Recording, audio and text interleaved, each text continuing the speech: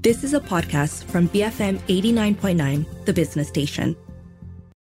8:47 a.m. You are listening to The Morning Run. I'm Shazana with Xiaoning and Philip C. In about 15 minutes, we have the opening bell, and we'll also be looking at corporate news coming out of Maxis, Petchem, and AmBank. But we are continuing our retrospective on the war in Ukraine and its impact, looking at how it's impacted the global economy. A year has passed since Russia invaded Ukraine on February 24th, triggering widespread panic around global politics, a surge in commodity and fertilizer prices, and also exacerbated global food security. More importantly, business confidence and higher investor uncertainty weighed on asset prices and capital outflows from global markets, particularly in Europe. Now, the global economy still seems to be reeling from the after effects of the war, but supply chain and logistics bottlenecks have moderated, while commodity prices have also abated. Surprisingly, companies and countries in the developed and also emerging markets have proved surprisingly resilient, so far avoiding the worst-case scenario of a painful recession or hard landing. Will the effects of the war, however, continue to weigh on global economic growth, or is the worst over?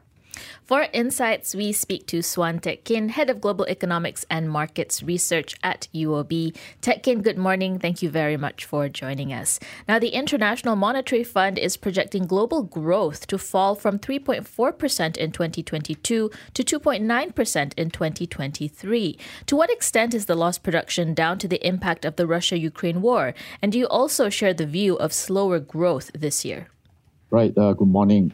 I think I share the view that this year we're going to get slower growth in 2023. The reason why is that we had actually not a bad year in 2022 despite the Russia-Ukraine war.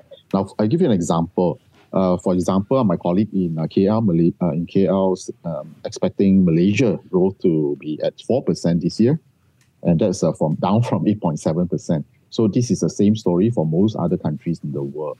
Now, whether it's down from because of the impact of lost production from Russia-Ukraine, I think that's one factor.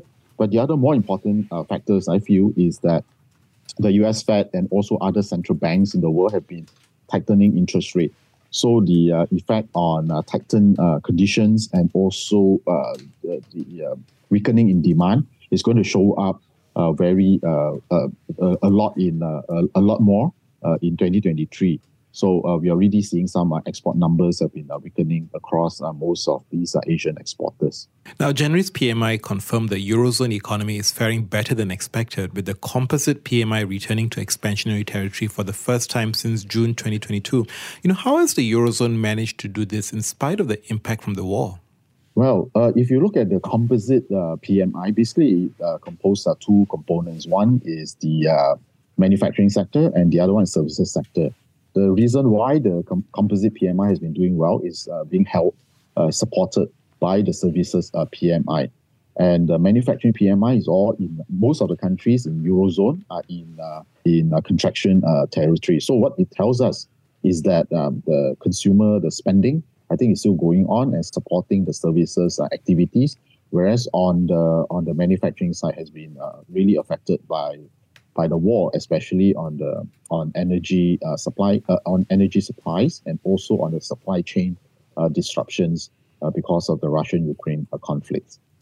Okay, because some economists have described this conflict as sheer geopolitical uncertainty, which then accentuates the risk of recession. Mm-hmm. Do you have a worst-case scenario in terms of a global economy if this war actually really spirals out of control?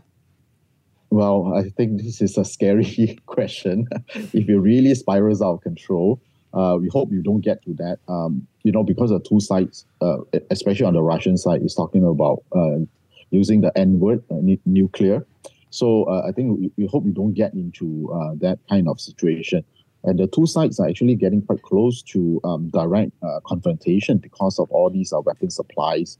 But so far, in terms of direct confrontation, I think the two sides, the soldiers don't meet each other. So that's the usual pattern for these major conflict in the world, that the superpowers, in terms of direct conflict, is kept to the minimum and through proxy war. In this case, Ukraine is the proxy here. So I think this is really unthinkable in terms of the worst case scenario. But what we do see is that it's going to put a lot of the downward pressure in terms of economic activities. and also geopolitical uncertainty has risen significantly. If you look at the visits by Biden to Ukraine, and also visits by Chinese top diplomat to Russia, so we can see that the geopolitical divide has increased significantly. And if we take a look at the agriculture sector, Tek Kin, we know that Russia and Ukraine export nearly a third of the world's wheat and barley, more than 70% of its sunflower oil, and they're big suppliers of corn. Russia's also the top global fertilizer producer. How has this war impacted food security, and how are countries coping? Yes, you're right. Russia and Ukraine as well. All these are major exporter of the items that you mentioned, sunflower oil and all those. So what happens here is this. I think some of these are big producers, other big producers, like for example, India, in terms of wheat, and other countries. Actually, there are no winners in this kind of situation. But anyway, those are countries with abundance of supply of the products, like for example wheat and all that, will benefit from the situation. But unfortunately, ultimately there is still shortage, right? There's still shortage for some of these items that you mentioned, and people look for alternatives or they look for replacements. So what happens is that all the countries, how do we cope? Higher prices, basically the rule of the day for quite a number of months already, and likely to continue to do so.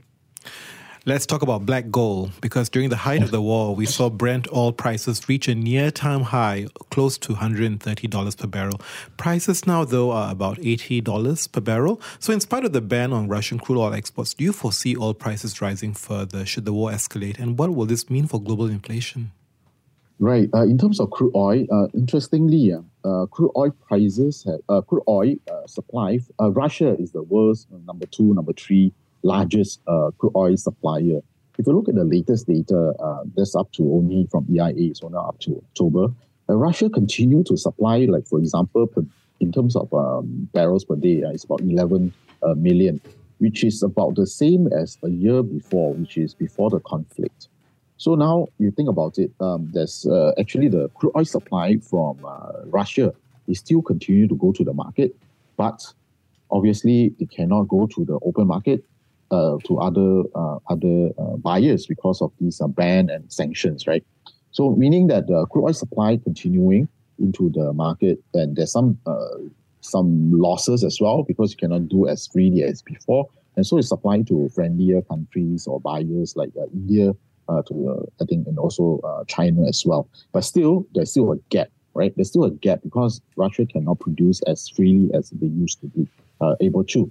So what happens here is this: so the prices are likely to continue to see upward pressure, because if there are more sanctions being applied, then this supply would be at risk of not reaching, or more and more supplies will be at risk of not reaching the market. So the upward pressure on prices are quite high, right? And also in terms of inflation, obviously, I mean, these are energy prices, a very important ingredient for our day-to-day living and production and all that. So that is going to be, I think, the inflation pressures will come down, the inflation pressure will come down, but because of these kind of expectations, so I'm likely to come down significantly, or even if it come down, it's going to come down very slowly in terms of the inflation rates.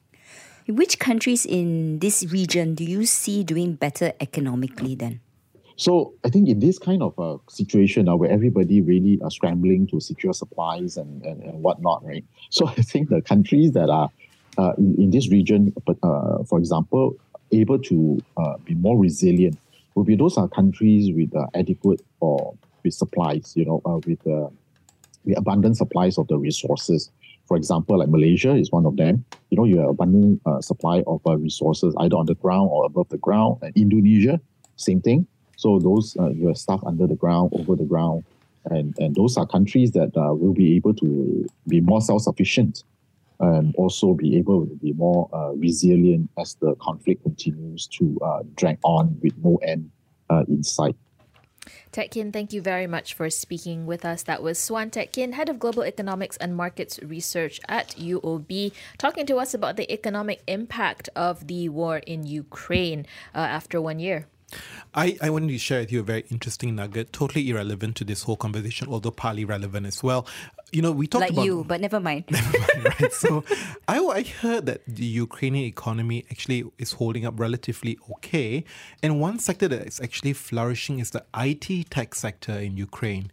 Simply because what's happening there is that a lot of global MNCs are out of solidarity actually giving services to the Ukraine tech sector. So that sector is apparently booming economically in Ukraine. Now, that's why it's not relevant, because this whole conversation is about how the Ukrainian war has a global macroeconomic impact, right, on so many dimensions. Still relevant, Philip. It's fine. You're well within the well within the scope of discussion, I feel. But yes, I think there is a lot of attention on both how the war has impacted the Ukrainian and Russian economy. I think recent data coming out of Russia has shown that the impact of the war has been less bad than anticipated. They have seen a shrinking in their economy, but it's by no means the figure that economists were expecting. So those sanctions don't seem to be working as well as I think originally planned. That's and right. if you just look at Bloomberg, right, last year, despite the sanctions, the GDP only shrank by 2.1%. And then for this year, it's expected to shrink by another 3%. And then we're going to see growth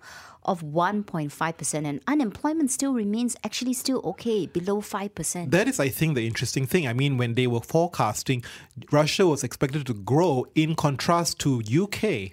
Yeah. So I think that for me was the striking part. Despite all these sanctions, it's not really hitting Russia's macro numbers, although many, of course, see the impact at the unit level with the banks being affected, certain businesses there affected, but the macro numbers seems to be holding up well. Yeah, I guess another question is long-term, though. I mean, for now it's holding up, but in the long term, I think sanctions do have a detrimental impact. It's a matter of when will we actually see this play out. And in the meantime, the US still continues to announce sweeping sanctions against key sectors against Russia. It's not letting down on this at all. 8:59 in the morning. We're heading into the 9 a.m. news bulletin, and after that, we have the opening bell as well as international market analysis with Tim Mulholland of TJM Limited in Chicago. Stay tuned, BFM 89.9.